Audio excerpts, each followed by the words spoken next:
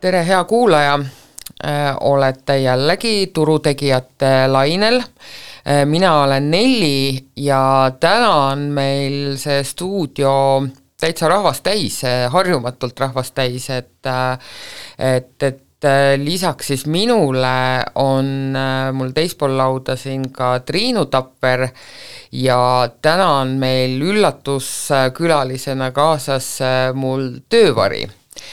Martin Korjus, et me räägime Martiniga ka natukene lähemalt, kes ta on ja miks ta siin on, aga ma ennem,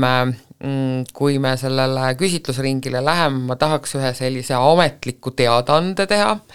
et kes võib-olla meil selline pikem või siis ütleme lausa algusest peale äkki kuulamas seda podcasti on, et siis tema teab, et meil siin nüüd 1,5 aasta jooksul on läbi käinud päris palju rahvast, et alustasime me siin 3 ja siis olid meil Kristo ja Karl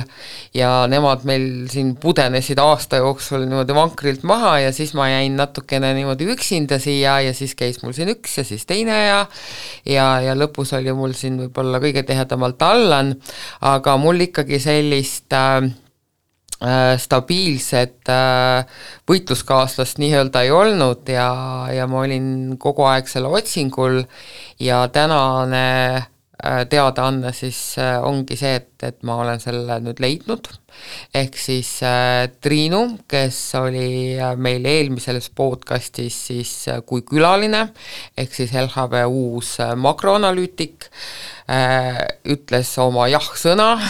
et ta tuleb siis minuga turutegijate siis kaassaatejuhiks ja edaspidi hakata siis Triinu kommentaare ja arvamusi, eriti just makromajanduse osas kuulama iga kolmapäev, nii et siit ka võib-olla üleskutse, et kui on midagi, mida te olete alati tahtnud makromajanduse kohta küsida, siis teil on suurepärane võimalus küsida seda otse majandusteadlaselt, kes teab makromajandusest absoluutselt kõike. Nii et ärge laske sellel võimalusel siis kaotsi minna, et kirjutage meile oma küsimused ja me võtame nad siin ette ja sellega seoses ma võib-olla tahtsin ka üle rääkida selle meie turutegijate podcasti kontseptsiooni, et miks me seda üldse 1,5 aastat tagasi tegema hakkasime, et see on meil nädalane podcast, nagu te teate, ja selle podcasti eesmärk on siis katta ära kõik nädala jooksul toimunud olulised sündmused, mis on aset leidnud siis börsil, majanduses, maailmas, suur rõhk tahes-tahtmata on meil ikkagi USA majandusel ja USA börsil, sest et meeldib meile see või mitte, aga USA börs ja ka majandus on endiselt maailma kõige suuremad, ehk sellest tulenevalt kõik, mis juhtub seal, mõjutab väga palju ülejäänud maailmat ja kõik need sündmused selle või mis seal siis nii-öelda aset leiab, et see haare ulatub tegelikult ka meile siia Eestisse, nii et mingil juhul ei saa siis ignoreerida seda, mis seal toimub, ehk siis tahes-tahtmata on see rõhk seal, aga see ei tähenda seda, et me räägiks ainult USA börsist või majandusest, et räägime ikkagi ka sellest, mis toimub Aasias, mis toimub Euroopas ja loodetavasti nüüd ka rohkem sellest, mis toimub koduses Eestis, et Triinul on kindlasti sellist head sisendit ka Eesti majanduses toimuma kohta. Nii et meie kuulaja võiks siis olla keegi, kes on väga huvitatud investeerimisest, majandusest, aga samas ta päevatöö on hoopis midagi muud, ehk siis meie eesmärk selle podcastiga on teha nende inimeste elu kergemaks, kes tahaks olla kursis oluliste uudistega, aga neil ei ole aega, ütleme siis nüüd hommikust õhtuni kuskil majandussaitidel surfata ja neid sirvida, et see podcast on just sellise hea koeraga jalutuskäigu või hea õhtuse jooksu pikkune, nii et saab kõik olulise selle 45 minutiga kätte, ilma et peaks siis oma kallist aega raiskama, sest et meie töö just nimelt ongi hommikust õhtuni sirvida kõiki majandusväljaandeid ja lugeda ja panna siis kokku suurt pilti. Ja siis me siis mitte ainult ei räägi neid ette, et me päris nagu Aktuaalse kaamera diktorid ka ei ole, et me siis ikkagi vürtsitame neid sündmusi ka omapoolsete hinnangutega, et võtke heaks või pange pahaks, et siis just sellised need meie arvamised on. Ja loodetavasti siis meie selline uus tandem või pooleldi uus tandem toob siis podcastile ka täitsa uue hingamise, nii et veel kord siis aitäh kõigile, kes meid on kuulanud ja loodetavasti jääte meiega ka edaspidi. Kui on mingisuguseid ettepanekuid, siis taaskord kirjutage, et kordan üle ka siis meie vana hea aadressi turutegijad@lhv.ee. Aga nüüd ma olen siin jube pika monoloogi maha pidanud ja ma siis hõiskan nüüd siis kõigi minu ja kõigi kuulajate nimel, et tere tulemast pardale, Triinu! No tere, minul on igatahes väga-väga hea meel siin olla. Et ma arvan, et meie sinuga Nelli moodustame hea tandemi, et selles vist ei tasu kahelda. No, Martin tegi suu lahti juba, tahtis midagi öelda, no ütle. Ei, selles ei tasu kindlasti kahelda, et ma olen ka eelmist episoodi kuulanud, väga asjalik ja väga informatiivne ja oli. No, lihvime veel paremaks, nii et pingutame iga päev selle nimel ja mul on ka väga hea meel, Triinu, et sa ütlesid või andsid oma nõusoleku, sest et ma ikkagi natukene tundsin ennast vahepeal nagu vanematete laps, sest et podcasti puhul ikkagi on hästi oluline, et sul see partner üle laua oleks ja kellega sa neid mõtteid põrgatada saad, et sealt ikkagi sünnib alati selline hea ja mõnikord ka heas mõttes ootamatul suunal kulgev arutelu. Ja ma arvan, et see ongi nagu selle asja võib-olla boonuseks ka, et mina olen just teaduse taustaga, aga sina oled täieliku praktiku taustaga, et võib-olla siis me saame ka näiteks väikseid eriarvamusi, kui meil on, siis... No ma loodan, et on, sest vaidlustes selgub alati tõde ja siis praktika ja teadus siin stuudios siis hakkab igal kolmapäeval kokku saama. Jah, eks vaatame, kumb siis peale jääb või ei jää kumbki. Või ei jää kumbki. Just, ja kolmas siis meie stuudios on, nagu ma ütlesin, minu tänane töövari, Martin Korjus, ja Martin siis võib-olla räägib ise, et kes ta on ja kust ta tuleb ja miks ta siin täna on. Ja tere kõigile, mina olen Martin Korjus ja mu teine nimi on siis rahatreener. Rahatreener nimelt sellepärast, et ma jagan Instagramis rahatarkust rahatreeneri nime alt. Ja miks ma siin täna olen, on sellepärast, et nüüd mul veebruaris tekkis vaba aega ja mõtlesin, ma kasutan seda inspireerivate ja ägedate inimeste töövarjuks olles. Ja üks nendest ägedatest inimestest on Nelli. Ma juba tükk aega ootasin, millal ma saan teda varjutada ja nüüd on see aeg kätte jõudnud, nüüd käin kogu aeg ta selja taga, vaatan, mis ta teeb, vaatan, mis teised LHVs teevad ja proovin läbi selle võimalikult targaks ja palju uusi teadmisi saada. No võt siis no pressure, eks, et ma siis üritan lati siis hoida nii kõrgel, nagu sa arvad, et see on, aga ma saan aru, et sa ise ka siis investeerid, eks? Jah, olen investeerinud peaaegu vist 4 aastat, jah. 4 aastat saab kohe täis. Ehk siis sa alustasid investeerimisega siis kas koroona ajal või enne koroonat? Koroona ajal, no 2020, see on ilmselt väga paljude inimeste lugu, et midagi teha ei olnud, et siis kõik hakkasid vaatama, millega oma vaba aega sisustada. Ja kuidas siis siiamaani läinud on, et 4 aastat, ütleme võib-olla investeerimise kontekstis nüüd ülemäära pikka aega ei oleks, et mis võib-olla, kui sa peaksid ühe asja ütlema, mis sellel teekonnal sind kõige rohkem üllatas, et mis see nagu võib-olla, mis su kõige suurem eelarvamus oli? Mind õnneks kõik kaardid mängiti kätte ka, et LHV ja mõned teised suured pangad tegid siis Balti aktsiatel tasuta ostu- ja müügitehinguid sai teha, et mind üllatas kõige rohkem, et tõesti see alustamine ongi nii kerge, et inimesed tihti higistavad või kardavad seda alustamist, sest see tundub nii õudne, ma panen oma raha kuhugi, seda ei ole mu pangakontol, aga tegelikult on ta ju su pangakontol ka niisugune lihtsalt numbrite rida, et mõeldes oma tuleviku peale ja 2020 peale pulma mul tekkiski vaba raha tänu sellele, et ma tegin just üpriski suured pulmad ära, mille jaoks oli vaja kõvasti säästa. Ja siis ei olnud selle vaba rahaga lihtsalt midagi tarka teha. Ja kuna natuke mul majandusteadmisi varasemalt oli, siis investeerimine tundus kõige mõistlikum ja kõige parem variant pikaajaliselt. Kas sa oskad öelda, milline investor sa oled? Kas sul on mingi kindel strateegia juba paigas, et mina jälgin ainult indekseid või mina ostan USA tehnoloogia aktsiaid väga paljud, just kipuvad seda tegema, et milline sina oled? Ma arvan, et ma olen pigem, kuna mu portfell on suhteliselt väike, siis ma olen pigem riskantne investor.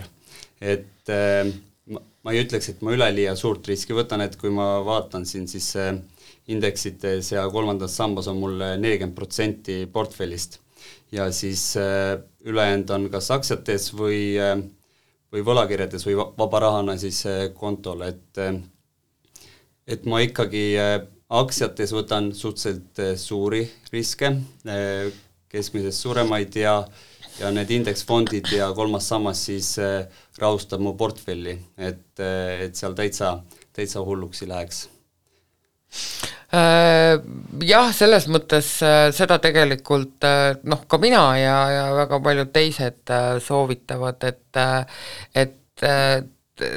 Triinu ilmselt see teaduspool ütleb, et ongi, et statistika näitab, et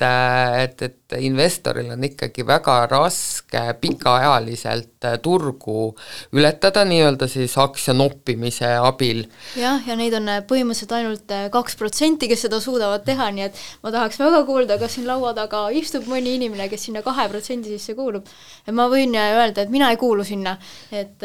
julgustuseks võib-olla kõigile teistele, kes ka sinna ei kuulu, et mina ka ei kuulu. Ja, et seda ongi väga raske teha, et seda ongi, sa võid seda 1 aasta teha, sa võid seda ka 2 aastat teha, aga ütleme 10 aastat järjest turgu või turu keskmist lüüa on mitte võimatu, aga ääretult raske, nii et selles osas ongi, et nii-öelda selline raamatutarkus ütleb, et investeerigi indeksisse, ehk siis sa saad alati turu keskmise tootluse, aga ikka hirmsasti tahaks aktsiaid ka osta, sellepärast et see on põnevam. Indeksisse investeerimine on, see on nii igav, ja see ongi, kus see, nagu see vastuolu tuleb, et kui sa nagu kuuled kedagi rääkimas, ma ise räägin sama juttu muidugi, et investeerimine on nii lahe ja nii põnev ja siis kui sa nagu jõuad sinna indeksisse investeerimise juurde, siis et raske on välja mõelda igavamat asja, eks. Ja igavamat asja, aga samas sellel on väga suur pluss, et sa ei pea tegema nii-öelda täiskohaga tööd investeerimisel. Minu arust investeerimine on nii-öelda täiskohaga töö, et kui sa ikkagi tahad seda turgu võita, seda indeksit võita, siis sa pead ikkagi tegema seda täiskohaga põhimõtteliselt. Ja selle juures ei garanteeri üldse, et see töö sul ära tasub. Ja see on, võib-olla tuleb sinna hoopis suur miinus on ju taha, et mis see investeeringu tootlus pärast on, et nii-öelda üle ei tasu ka töötada vastu on ju, et aga jah, ongi, et see üksikaktsiate teema, et minul on ka mingi ports üksikaktsiaid ja need ongi sellised hästi riskantsed ostud, et seal on asi kaugel mingisugustest blue chipidest, et nad ongi sellised küll börsil kauplevad, aga ütleme ikkagi veel oma nii-öelda mitte kasumini jõudnud tehnoloogiaettevõtted, nii et seal võib igasuguseid asju juhtuda, eks ole, et see võib nagu minna tenfolderiks ja see võib minna ka kõige kaduva teed, nii et keegi ei mäleta, et selline ettevõte üldse kunagi olemas oli. Aga ongi, et see on see, mis toidab siis nii-öelda seda minu seikluslikku poolt ja ma ei saa ikkagi oma seda seikluslikku poolt üldse niimoodi nelga jätta, nii et ja see on see hind, mida ma sellest maksan. Ma ütleks ka, et mul on täpselt sama asi, et see sporditaust ja adrenaliini jänu on tihti päris suur, et ma kindlasti hindan ka nende aktsiate juures erinevaid riske, kuid ma näen, et minu hinnangul on see potentsiaal nagu märksa kõrgem kui see risk, mis ma võtan ja läbi nende aktsiate analüüsimise, uurimise, erinevate aruannete lugemise, siis ma proovin kogu aeg lisateadmist saada, mida ma siis oma eelgijatega proovin jagada. Et see on kõik siuke, vahel on koolitusraha, vahel läheb hästi, et täitsa erinevad väljundid. Tsiteerides Eesti filmiklassika Kullavaramut, et kord on piibeleht peal ja siis on Vestman all ja mõnikord on Vestman peal ja piibeleht all, nii et nii ta käib, aga liigumegi võib-olla nende samade üksikaktsiate juurde, sest et siin vahepealsel nädalal teatasid siis 3 sinna suurde 7 kuuluvat ettevõtet oma kvartali tulemused ja siin võiks siis öelda, et mõnel läks hästi, mõnel võib-olla mitte nii väga hästi ja mõnel läks nagu lausa väga hästi, et võib-olla alustaks Metast äkki, sellepärast et ütleme niimoodi, et peale Google'i tulemusi tõenäoliselt olid investorid natukene niimoodi äraootaval seisukohal, sest et Google teatavasti ikkagi ülemäära palju oma investoreid ei rõõmustanud, aga Meta tulemused ikkagi ületasid absoluutselt ootusi, sest et tõepoolest suurepärane kvartal. Ja peale selle, et olid head tulemused, kui nüüd veel statistiliselt välja tuua, et siis käibekasv, mis oli peaaegu, et 25%, oli siis tugevaim kasv viimase 2 aasta jooksul. Nii et kui me siin paar aastat tagasi, kus Meta ikkagi päris korralikult nüpeldada turul sai, sest et ta oli siin nii-öelda headel aegadel, on tal seal mitu sellist rahapõletusmasinat olnud ja ta ei saanud nagu sellele võib-olla kohe pidurit ja siis need kulud olid tal ikka hirmus suured ja samas jälle käibed ja kasumid nagu kahanesid ja siis oli tegelikult päris palju kahtlejaid Meta puhul, et kas ta enam rongile suudab tagasi hüpata, aga põhimõtteliselt see kvartal on nüüd ikkagi väga hea tõestus, et Meta ikkagi võttis ennast kiirelt kokku, tõmbas kulud alla, ta ju ka tegelikult koondas päris omajagu inimesi ja voila, et võib öelda, et ta on rongi peal tagasi ja mitte tavalise, vaid kiirrongi peal, et aktsia ikkagi oli siin vist ligi 10% kohati oli peale tulemusi vist isegi 15%, mulle tuleb meelde. Just, et oli nagu rohelises ja lisaks sellele heale kvartalile teatas siis nii-öelda ajalooline muutus, et Meta hakkab maksma dividende. Et hakkab siis maksma 50 senti aktsia kohta kvartalis. Jah, ja see minu arust see reaktsioon, see on nagu täielikult tavaline, jälle selline käitumuslik reaktsioon, mis sinna järgnes, et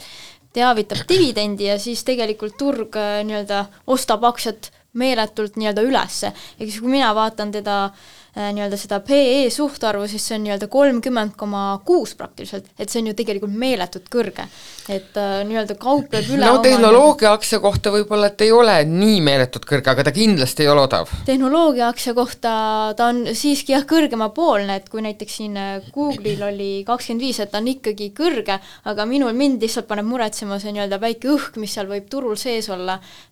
peale siis seda nii-öelda koroonapandeemiat ja siin kiiret inflatsiooni ja et võimalik, et sinna on juba jah tulevased nii-öelda kasumid sisse arvestatud, et no turg, nagu öeldakse, vaatab, eks ole, alati ettepoole, et kuskilt mul on jah kõrvu jäänud see poole aasta teema, et turg on alati siis pool aastat nii reaalmajandusest kui ka kõikidest muudest sündmustest ees, et aga lisaks siis jah, sellele dividendile teatas ettevõte ka 50 miljardi suurusest lisast aktsiate tagasiostuprogrammi raames. Nii et palju häid uudiseid, investorile kõik väga sobis ja nagu öeldud, siis Meta hakkab meil siin, ma vaatangi, mis ta meil siin täna kaupleb. Praegu viimane sulgemine oli vist 454,72. Jaa, ma just vaatasin, et ta vist hakkab meil siin 500 lähedale jõudma, et see on meil ühtlasi ka ületanud siis nii-öelda kõigi aegade tippe juba, et jaa, Meta puhul ei saa absoluutselt millegi üle nuriseda, natukene norima võiks hakata Apple'i tulemuste osas, et Apple'il ei olnud mitte midagi katastroofilist, et kaugel sellest, aga mis siis Apple'il ikkagi kiratseb, on Hiina. Hiina, võt see palju räägitud Hiina, millest ka meie juba eelmine kord rääkisime, et see kinnisvarakriis on ju jälle seal, paneb ostjatele ka samamoodi nii-öelda võib-olla siis ohumärgid kuklasse, et ei taheta neid iPhone'e nii palju seal, kui vast nagu Apple ise ootas, on ju. Ja Hiina on ikkagi Apple'i jaoks väga oluline turg. Ja ta oma seal konverentskõnes ka tegelikult ikkagi ütles, et ega nad ei näe, et seal midagi väga paremaks läheks lähiajal, et see tõenäoliselt kuidagi seal samal tasemel tõenäoliselt figureerib terve käesoleva aasta. Ja Hiina ju, kui mõelda selle Hiina peale üldiselt, milliseid tooteid seal eelistatakse, siis nagu mina olen aru saanud, siis väga palju tahetakse just sellist nii-öelda tipp-tehnoloogiat ja edasiarendust, et näiteks need nii-öelda volditavad telefonid, mida tegelikult Apple'il veel ei ole. Apple'il ei ole, jah, Samsungil on, jah. Kuigi nad tunduvad natuke siuksed, ma kogu aeg olen vaadanud neid, ma olen ise, ma ei tea, ma siin toas on mul kogu aeg arutelu selle üle, sest mina olen toas ainuke, kellel on Samsungi telefon. No jah, ega see on justkui nii-öelda see voltimine on justkui nagu ajas ju tegelikult tagasiminek, et kunagi olid ka nii-öelda klapiga telefonid ja siis oli see nagu jube moekas, et viskan selle klapi lahti ja siis nagu kõik saan seal edistada, on ju, ma ei tea, kas see volditav, aga samamoodi on minul näiteks seda tunnetust veel ei ole, et see oleks nüüd jube hea asi, mida omada endale. Mul ka ma nagu ei tundnud, et võt seda ma tahaks. Ma ei tea, Martin, kas sina oled Apple'i klubis või oled sa Samsungi klubis? Ma olen Samsungi klubis, aga nüüd väga hea keegi. Mul ongi tegelikult uue telefoni ost on ees ja kuna need uued mudelid, mis on nii Samsungil just välja tuli ja Apple'il on päris uus mudel, siis ma olen täitsa kahe vahel. Hind on neile enam-vähem sama ja ühel on lihtsalt see operatiivsüsteem, Apple'il on ikkagi nii palju kiirem, et mul abikaasal on Apple, aga Samsungil jälle natuke parem kaamera, et jubedad dilemmad, millest ei suudagi ära otsustada, aga ma olen aru saanud, et kui sa sinna Apple'i sisse lähed, siis sa sealt ega välja ei saa, siis on järgmiseks on arvuti ja käekell ja siis sa eladki seal ökosüsteemis. No nii see turundus töötab, mina olen sinna lõksu jäänud, et võtad korra ühe kasutusele ja siis vaatad, kui hästi nad omavahel suhtlevad ja Samsungile tagasi minna on keerulisem, ma kujutan ette, kui Samsungilt Apple'il minna, aga samal ajal võiks mainida, et võib-olla Apple siis ise ei ole võib-olla niivõrd palju sellist innovatsiooni seal teinud, kui vaadata, mis tootearendus on Samsungil, tema on justkui nii-öelda praegu sinna juhtlaeva võtnud, et võib-olla see mõnevõrra selgitab ka seda nii-öelda investorite reaktsiooni on ju peales neid tulemuste teavitamised, et kui enne tegelikult oli ju Apple oli esimene nutitelefon on ju, et ja siis tuli sinna teised järgi, Samsung, Huawei, kes siin iganes juurde on tulnud, aga nüüd mulle tundub, et need rollid on vahetunud, et Samsung veab oma innovatsiooniga ja siis teised lähevad kaasa. Samas ma praegu just lugesin, et võib-olla meil varsti enam üldse nutitelefon ei ole, et otsitakse ju uusi alternatiive, et mis meil sinna taskusse või kuhu enam või on see nagu Elon Muski kiip, mis varsti tuleb meile telefoni asemele? Jah, sest et kogu selle, ütleme võib-olla mitte väga erutavate uudiste taustel läks siis Tim Cooki silm särama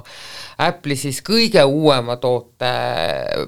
teemal ja see kõige uuem toote, mis siin tegelikult alles mõned nädalad tagasi turul launchiti, on siis Vision Pro ehk siis Apple'i virtuaalprillid, seda nimetatakse ka peaarvutiks, et Apple ise ei taha seda nagu virtual reality'ks kutsuda, et see jätab kuidagi natukene võib-olla eksliku mulje, aga jah, põhimõtteliselt see on peaarvuti, et ilma kiibita siis, et sulle kiipi kuskile kuklasse ei panda, aga siis paned endale need prillid pähe ja sul on siis arvuti nagu peas, kus sa siis saad pilguga tõsta seal, avada mingi täppe, tõsta mingisuguseid pilte ja samal ajal, eks ole, et on sul see taustaümbrus ka kõik näha. Et ma vaatasin seda mingit tutvustavat filmi, et see tundus päris äge. Ainukene asi, mis mulle natukene, ütleme, see disain, eks ole, et mille Apple'i puhul kunagi ei ole saanud vigiseda disaini üle, eks ole, et Apple'i disain on alati top notch ja alati teistest ees, aga need prillid tundusid küll üüberkohmakad, et see on nagu mingi keevitaja mask on sul peas, et ma ei kujuta ette, et kui ma siukestega peaks nagu ringi käima kuskil tänaval, et ma ei tea, võib-olla sellega harjub ära, aga tunduvad ebamugavad nagu. Ma olen ka natuke selle tootega tuttunud läbi internetis erinevatele influenceritele, vist need on juba kätte varem antud ja nad on mingisugused ülevaated teinud, et pidavat olema päris raske ja mingisugused ventikad on koguni sinna sisse pandud, mis siis jahutavad kogu seda protsessi, mis seal prillides käib, et muidu väga põnev asi, tundub täiesti uus teerajaja, aga vaatame, kui see nüüd massidesse lõpuks jõuab ja mis gruppi inimesi üldse seda osta jõuab, et jah, nad on päris kallid, $3500. No mulle tunduvad igatahes need küll praegu ikka tunduvalt ebamugavad, kui see nutitelefon taskus, et kui meil pidevalt on ees sellised tõesti, ma ei tea, keevitusprillid või siis suusaprillid ja siis kukla taga ka veel mingisugune lisaraskus, et see, ma arvan, et nad peavad disainiga veel päris kõvasti vaeva nägema. Samas jälle Tim Cook ütles, et huvi nende toodete vastu on väga-väga suur ja mitte isegi niivõrd, meie siin räägime tavakasutaja nii-öelda seisukohast, eks, aga seal on nagu erinevad sektorid, mis nagu enda jaoks nagu leiavad nendest prillidest suurt nagu kasutust, ongi siis valitsus või siis nagu avalik sektor ja ka kaitse ja siis haridussektor, et seal ongi nagu mingisugused tööalased olukorrad, kus on sinu jaoks väga oluline, et su käed oleks vabad, et sa ei pea nagu hoidma midagi käes, ei arvutit ega telefoni, et sa saad kasutada arvutit nii, et sul on käed vabad. Nii et selles osas Apple ise on esialgsete nii-öelda tellimuste põhjal väga-väga optimistlik tuleviku osas ja ongi, et selle tavakasutaja puhul tõenäoliselt saavad nad oma selle esimese ringi tagasisidet kätte, et ma usun, et seal kindlasti tulevad uued versioonid ja parandustega, et Apple'i puhul on see ju tavaline, et antakse välja uus versioon näiteks mingist iPhone'ist ja siis on mingid paar asja nagu ära muudetud ja aga ikkagi nagu update itud versioon, nii et ega siis kõike head ei saa kohe kätte jagada, et kus siis need järgmised mudelid tulevad. Jah, et arenguruumi peab ka jätma, aga ma sain ka aru, et vähemalt see meelestatus vist oli, et Apple võimalik, et hakkab arendama ikkagi seda volditavat telefoni ka, et siin keegi lihtsalt analüütik oli seda maininud, et eks näis, kuhu nad siis suunavad, et nad oma selle nii-öelda turuosa ja investorite meelestatus jälle muutuks nende osas positiivsemaks, et tal natukene sellist tegemist on, jah. See on jälle hea võimalus teha veel kõrgem premium ja veel rohkem maksev seade, mis nende kasutajatele võiks nagu sobida. Ja ei, võimalusi pakub see kindlasti palju. Aga kolmas siis nendest suurtest oli Amazon ja Amazon ka oli ikkagi nende ettevõtete ridades siis, kes oma investorid rõõmustasid sellepärast, et Amazoni 4. kvartal oli igati üle ootuste ja võib-olla mis natukene võib-olla investorid niimoodi natuke ärevusega ootasid, oli siis nende pilveteenuste segment ehk siis AWS ja seal siis teatati ka 13% kasvust, mis tegelikult oli selline märgiline muutus just selles mõttes, et see on viimased kvartalid kogu aeg allapoole tulnud. Ja see oli ikkagi Amazoni jaoks selline murelaps, et ta on kogu aeg vähenenud, aga nüüd siis tuli võrreldes eelmise kvartaliga kasv, et eelmine kord oli 12% ja nüüd oli 13%, väike kasv küll, aga ikkagi kasv, et ei olnud tagasilangus. Kasv jah, ja nagu kuid tegelikult peaks mainima, et osaliselt see tuli ikkagi nendest kulude kokkuhoiust, nad siiski ju koondasid töötajaid siin eelmise aasta keskel, 2022 alguses ka veel, et nad ise nägid ka, et suur osa sellest kasvust võis ikkagi olla see, et hoiti kulusid kokku, aga nüüd tulevikus nähakse, et need kulud hakkavad nii-öelda jälle tekkima, et kes seda teab, võib-olla siis see nii-öelda veebiteenuste kasv näitab siiski aeglustumismärke, pigem nagu selle nii-öelda prognoosi põhjal võiks seda öelda, et nii-öelda teisalt nad nagu jälle ütlevad, et nad tõid eraldi välja, et nad on sõlminud siis uusi lepinguid nii-öelda suurte tegijatega ja seal hulgas siis Salesforce, BMW, Nvidia, nii et need on sellised väga arvestatavad kliendid, kes kindlasti toovad ka palju sisse, nii et igal juhul praegu võiks öelda, et olukord on nagu lootusrikas just selles osas,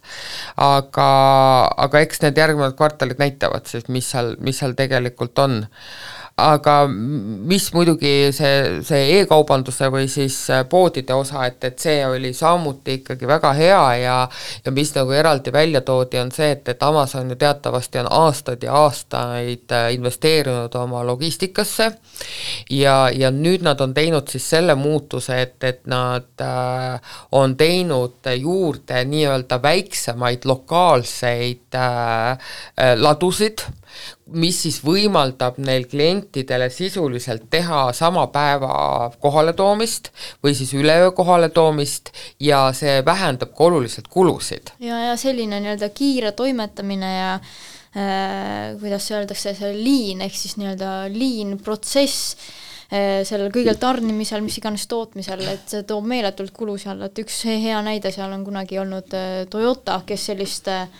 protsessi küll nagu tootmise mõttes harrastas, et tal olid kõik oma tarnijad, olid nii-öelda väga lähedal ja siis kõik tooteosad liikusid nende oma väikeste vaheladude vahel niivõrd kiiresti, et tegelikult see tõi tal meeletult kulusi alla, et eks näeme, kuidas siis see, kas nii-öelda Amazoni puhul see veab nii-öelda tulevikus ka välja, et kui senini on häid tulemusi näidatud seal osas. Jaa, nii et põhimõtteliselt nüüd välja arvatud Nvidia on, et suured tehnoloogiaettevõtted oma tulemused teatanud ja noh, on nii ja naa, aga välja arvatud võib-olla siis selline must lammas on ainukesena olnud, või tegelikult ei saa olla, Google ja Tesla on niisugused 2 musta lammast, kelle tulemused siis võib-olla ei olnud oodatult ikkagi nii head, aga ülejäänud on ikkagi jätkavad oma purjetamist laineharjal, et ei saa millegi üle nuriseda. Noh, tundub selline üpris erakordne kvartal olevat, et no 4. kvartal üldiselt on ka tehnoloogiasektori jaoks selline see kõige olulisem kvartal aastas, nii et selles osas läks ikkagi paljudel väga-väga hästi. Aga kus ei ole asjad üldse hästi, olid eelmine nädal Fedi istungil. Et teatavasti oli meil siin aasta lõpus kõva jõuluralli ja tänu sellele, et Fedi esimees Powell ütles siis otse välja, et me oleme peaaegu et saavutanud kõik oma eesmärgid ja intresside tipp on saavutatud ja inflatsioon enam-vähem kontrolli all ja on aeg hakata intresse kärpima. Ja selle peale läks jube maruralli lahti, eks ole, ja esimest kärbet ju oodati lausa märtsiks, mis on juba varsti käes, aga mis juhtus siis nüüd eelmine nädal? No nüüd ikka Powell ütles, et nad veel ei kuuluta nagu võitu selle inflatsiooni üle, nii nagu nad olid vast eelmine kord vaikselt juba märku andnud või noh, kas just päris vaikselt, aga jah, ütles, et võitu veel ei kuuluta ja märtsis nad neid määrasi veel ei langeta, et seda siis on oodata nii-öelda edaspidi, teisel aasta poolel. Ja noh, mis oli, aktsiad ka kukkusid ju kohe peale seda otsuse nii-öelda väljaütlemist, et mulle tundus vähemalt, et see Powelli toon oma kõnes oli ka selline pigem manitsev, et kuhu te nüüd aktsiat olete rallinud, et mis te nüüd, tulge nüüd maa peale tagasi, on ju, et see oli jah siuke paras sahmakas jälle külma vett, sest et see oli kuidagi juba kivisse raiutud, et märtsis tulebki ikkagi esimene katt ja nüüd ei tulegi, see on ikkagi siukene ikkagi pettumus. See on pettumus ja segab päris palju kaarte ka seal, on ju, et noh, üldiselt siiski tegelikult nähakse, et see langetus see aasta tuleb, iseasi on see, et millal ta tuleb ja kuivõrd hoogsalt need langetused seal järjest tulevad, et noh, ilmselt see oleneb väga palju ka, no jah, nagu me rääkisime eelmine kord nendest geopoliitilistest sündmustest, on ju, mis siin kõigi koha nii-öelda nagu kirvena siin pea kohal nii-öelda ripuvad. Et eks näis jah, et märtsis järelikult on nii-öelda igav kuulata jälle seda nii-öelda Powelli juttu seal. Need lükkame lootused siis maikuusse, kui on järgmine istung. Aga seoses sellega ma ei tea, kas te olete sattunud lugema, aga Wall Street Journalis oli täna väga hea artikkel, et miks ameeriklased ikkagi väga tugevas majanduses tunnevad ennast ebakindlana. Seda artiklit ma ei lugenud küll, aga ma lugesin väga sarnasel teemal, ma lugesin sellist, mis oli The Economistis ja see oli ilmunud siin paar päeva tagasi, et Ameerika majandus on justkui nagu õitsemas, aga miks on nii-öelda ettevõtete juhid või siis nii-öelda otsuse tegijad, miks nemad nagu muretsevad, et ma lugesin sellist see oli nagu sellise nii-öelda siis tavainimese vaatevinklist vaadatuna ja seal nagu siis küsitleti erinevaid inimesi erinevatel positsioonidel inimesi, kus see taust oli mõnes mõttes nagu sama, et viimased aastad on nagu väga hästi läinud, et mul on palk tõusnud, ma olen siin võib-olla mingi oma väikeettevõtet laiendanud, aga mis see rõhub, ongi see, et see ebakindlus, et kuigi kõik on nagu hästi läinud, siis see, mis nagu maailmast sünnib, on sul kogu aeg kuklas, see asi tiksub, et see võib nagu tundidega kaduda. Nojah, et see negatiivne õhkkond on niivõrd kõva siin igal pool, et me ükskõik mis piirkonda me vaatame, on see Hiina, on see Punane meri, on see Euroopa, me näeme igal pool nagu pigem niisugust mustasi noote, et kas see siis nagu inimese psühholoogiale hästi mõjub, aga nagu näha siis osadele investoritele on see küll päris hästi mõjunud nii-öelda aktsiaturud ju rallisid siin ja ei no ongi, et see lõhe nagu ongi, et sul on aktsiaturud kõigi aegade tippudes.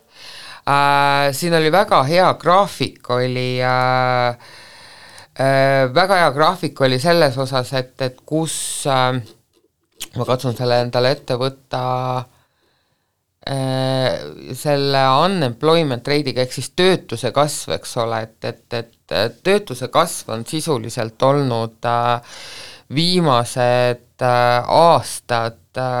peale nüüd seda pandeemiat on olnud alla 4%, eks on, sa ei saa midagi paremat tahtegi, eks, ja ometi on tarbijate kindlustunne, mis siis kõige paremini, eks ole, peegeldab seda, kukkunud ikkagi väga madalale. Ja mis on veel täitsa põhja kukkunud, on inimeste või ameeriklaste usaldus valitsuse vastu. Usaldus, jah. Kusjuures selle tarbimise osas on väga huvitav, et General Motors on ju tegelikult Ameerika suurim autotootja, et see peaks, üldiselt on ju nii, et kui me vaatame auto oste, siis see näitab ka sellist tarbijate kindlust, on ju. Et seal on ka väga hästi näha, et tegelikult nende nii-öelda müüginumbrid ei ole niivõrd head, kui nad oleksid tahtnud, et inimesed ei osta neid autosid, et ongi seal ka peegeldub see kõigis nendes majandusnäitajates, et ühelt poolt jah, me tegutseme justkui nagu sellises soodsas sulavõi sees, aga teiselt poolt inimesed ei lähe selle vooluga siis kaasa, et see... Jah, et selle üle kurtsid ameeriklased ise ka, et nad, üks osa sellest ebakindlusest on see, et nad tunnevad, et valitsusel puudub nagu kindel plaan ja et need liidrid on nende jaoks ebausaldusväärsed ja kui nüüd väga nii-öelda piltlikult seda näidet tuua, siis üks küsitletust nimetas siis 2 USA presidenti, väga tõenäolist presidendikandidaati Bidenit ja Trumpi, loser number 1 and loser number 2. No eks seda näis jah, et kes neist on oma seda nagu nime väärinud või et me oleme nagu mõlemad näinud seal presidendi puki otsas, et ei tahaks praegu siin nagu kommenteerima hakata, et kas üks või teine seda loser number 1 või number 2 õigustab ka, aga eks jah, mõlemal mina viimati olen näinud, et ikka Trumpil on ka päris suured šansid saada uuesti presidendiks. On. Et seal ka kindlasti niisugune meelestatus tarbijatele kindlasti, ega on, USA-s ka ju jaguneb see inimkond nii-öelda pooleks, on ju, et kas just nagu pooleks, aga laias laastus, et ühed neil on ju, ongi ainult 2 parteid, nii et nad sisuliselt jagunevadki pooleks, et meil on see killustatus siin võib-olla suurem. Mulle tundub ka, et inimesed ikkagi ootavad mingit muutust, et Bidenil oli kindlasti väga raske ametiaeg, erinevad konfliktid igal pool ikkagi NATO riikide lähedal ja see oht, et jälle mingid kaubandusteed lähevad kas kinni või isegi Ameerika sõjaoht Iraani ja kõikide nende väikeriikidega, mis seal Lähis-Idas on ja muidugi Ukraina ei saa unustada. Et loodetakse jah, et Trump mingis mõttes selle olukorra seal päästab või lahendab. Trump ise arvab küll, et ta teeb selle sõrmenipsuga kõik konfliktid, paneb kinni. Ja, nii nagu ta sellele Zelenskile lubas, et kui tema tuleb, siis 24 tundi ja sõda on läbi, et iseasi mis viisidel. Jah, et eks seda on muidugi võimalik ka praegu kinni panna, aga jah, küsimus on, et mis tingimustel. Aga üks positiivne asi ikkagi USA turul minu arust on, et päris nagu see mustaks jääks on ikkagi see tehisintellekt, millele väga palju nii-öelda sellist rõhku pannakse ja nähakse just sellist võimalust seda ära kasutada, et isegi kui need tarbijad ei tule kaasa selle hea nii-öelda sõiduveega, siis tehisintellektis nähakse sellist justkui positiivset nooti. Eks ta Euroopas ka on, aga USA-s samamoodi, et igasugused, kas või ettevõtlussektoris, et saad kasutada tehisintellekti, sellega oma protsesse teha efektiivsemaks, võib-olla inimestel mingid asjad igapäeva töökoormuses kaovad ära, et näiteks mina ei arva seda, et tehisintellekt nüüd meeletult töökohtasi inimestelt ära võtab või nagu süvendaks justkui seda töötust. Pigem on see niimoodi, et mingid tööd asenduvad jah tehisintellektiga, aga samas tekib uusi töid juurde. Et seal on vaja just inimestele ka nagu ümber võib-olla siis mõtestuda või meelestuda. jah, aga nagu inimestele põhimõtteliselt ei meeldi tundmatud asjad ja muutused, nii et kindel on see, et eks siin oma selliseid kasvuraskusi selle AI-ga me alles hakkame nägema, aga jah, et kindlasti muutusi see endaga kaasa toob. Aga muutuste tuules siis või muutuste vastu või poolt on ka Euroopa põllumehed. Euroopa põllumehed muutuste pigem vastu, tõepoolest mitte just tuules on ju, et jälle samamoodi vastus, et kui USAs siin on tarbijad ebakindlad, siis Euroopas tarbijad on ka ebakindlad, aga põllumehed on kohe eriti ebakindlad ja eriti ebakindlad on need selle palju räägitud rohelise leppe osas või siis rohepöörde osas, mida siis Euroopa Liidul siuke suur plaan on, et vähendada igasuguseid süsinikuheiteid ja uusi nii-öelda nõudeid sinna rohelise põllumajanduse poole viia. Ehk siis oligi teema, et põllumeestele ei meeldinud ja nad hakkasid mässama. Aga miks see põhjus oli, miks neile ei meeldinud, oli just see, et tegelikult kui Euroopas tehakse sellised kõrged rohenõuded, siis tegelikult sellisele nii-öelda importkaubale, näiteks Lõuna-Ameerikast toodav või siis kas või Ukrainast toodav kaup, et nendel on niisugune plaan Euroopa Liidul, et siis Lõuna-Ameerika kaubale kaotada ära need tollimaksud ja impordimaksud ja kuna seal ei ole neid rohenõudeid, siis muidugi põllumehed on nii-öelda labidad püsti tänava peal, on ju, et kuhjavad seal Euroopa Komisjoni hoonegi selle sõnniku alla. Aga see on ebaõiglane küll ju. Jah, see on ebaõiglane, selles mõttes ma olen täiesti nõus, see ongi ebaõiglane, et ühelt poolt sul on sa tahad teha nii-öelda Euroopa Liiduna sellist suurt pööret, rohepööret, et nii-öelda keskkonda siis säästa, aga teiselt poolt sa nagu samas ju viid ikkagi selle oma jalajälje mujale, et kui sa tood sisse Lõuna-Ameerikast, kus neid nõudeid ei ole ja ilmselt kui seal on nii-öelda odav kaup versus siis nii-öelda Euroopaga, kus põllumeestel kulud aina kerkivad, siis see ongi nii-öelda ebaõiglane ja kes seda teab, kui ma põllumees oleks, võib-olla läheks ise ka sinna tänavale. Ei mõtlengi praegu, et kui mul ka vikat kodus oleks, ma läheks ka vikatiga tänavale, et see ei kuskilt otsast ei tundu nagu õiglane. Jah, ja nagu näha, siis see on siin üle Euroopa levinud, et alustati vist sealt Belgiast, Prantsusmaalt, aga nüüd juba on levinud ka siia Itaaliasse, alles oli siis seal Hispaanias ja minu arust ka Leedus vist juba olid põllumehed tänaval, et eks näis, mis siin Eestis saab, et kas ka minnakse traktoritega Riigikogu ette?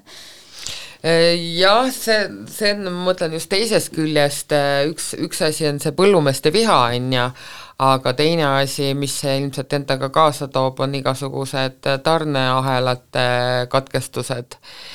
mis võib meil kergitada jälle toiduhinda ja selle inflatsiooni meil jälle üles paisutada, nii et mitte ainult ameeriklased ei pea intressi kärbetest oma suu puhtaks pühkima, vaid ka eurooplased. Eurooplased muidugi jah, et samamoodi tõesti toodangut ei tule peale, kui me vaatame tänaval poodi lähme, siis me ju näeme seal igasuguseid Hollandi tomateid ja Hispaania kurke ja maasikaid ja mida iganes, et kui nüüd sealt need tarned ei liigu, siis ilmselt on sinna ühele kurgile rohkem tahteid nüüd on ju, et hind lähebki ülesse. Aga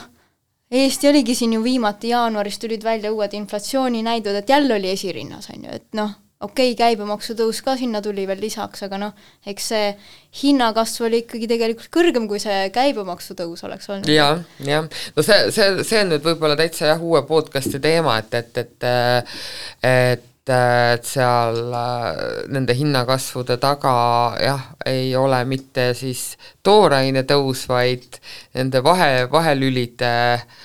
juurdehindlused, ehk siis kaubanduskeskuste juurdehindlused, aga selle üle siis saab täitsa eraldi mingi bloki teha, et arutada, kui õiglane see elu meil siin Eesti Vabariigis on. Aga meil selles osas aeg on väga õiglaselt või ebaõiglaselt siis tiksunud ja ta on meil siis ka täis tiksunud tänaseks podcasti ajaks, et Martin, sina, võib-olla ma jätan sulle selle viimase sõna ütlemise, et ütle nüüd midagi inspireerivat, sest me oleme nüüd siin Triinuga rääkinud, kui kohutavalt halb kõik on mingi viimased pool tundi, et ütle siis nüüd midagi, et see podcasti saaks kokku tõmmata sellise positiivse noodiga. Ma ütleks, et tavaliselt see mingi statistiline näitaja näitab, et kui aasta algus on aktsiaturgudel läheb hästi, siis on kogu aasta on hea. Nii et ma võtakski selle niimoodi kokku. Et saab ainult paremaks minna. Küll on vahepeal kehva, aga läheb ainult paremaks. Just, väga hea, see sobib. Et aga veel kord siis aitäh, Martin, et sa meiega siin koos olid ja arutlesid ja loodetavasti su töövarjupäev täidab su ootusi selle päeva osas, sest päev ei ole veel läbi. Ja ma pinget peale ei pane. Ja päev ei ole veel läbi, aga kõigi teistega siis kuuleme juba järgmisel kolmapäeval. Seniks kõike head, üritage tänavatel püsti jääda, sest et see igikelts ei kao meil vist nii pea kuhugi. Või pange liiva taskusse. Liiva taskusse või naelad alla, jah, et ja seniks siis kogume mõtteid ja ideid ja vaatame, mis maailmas sünnib. Mina olen Nelli, minuga koos olid täna stuudios Triinu ja Martin ja te kuulasite LHV podcasti Turutegijad.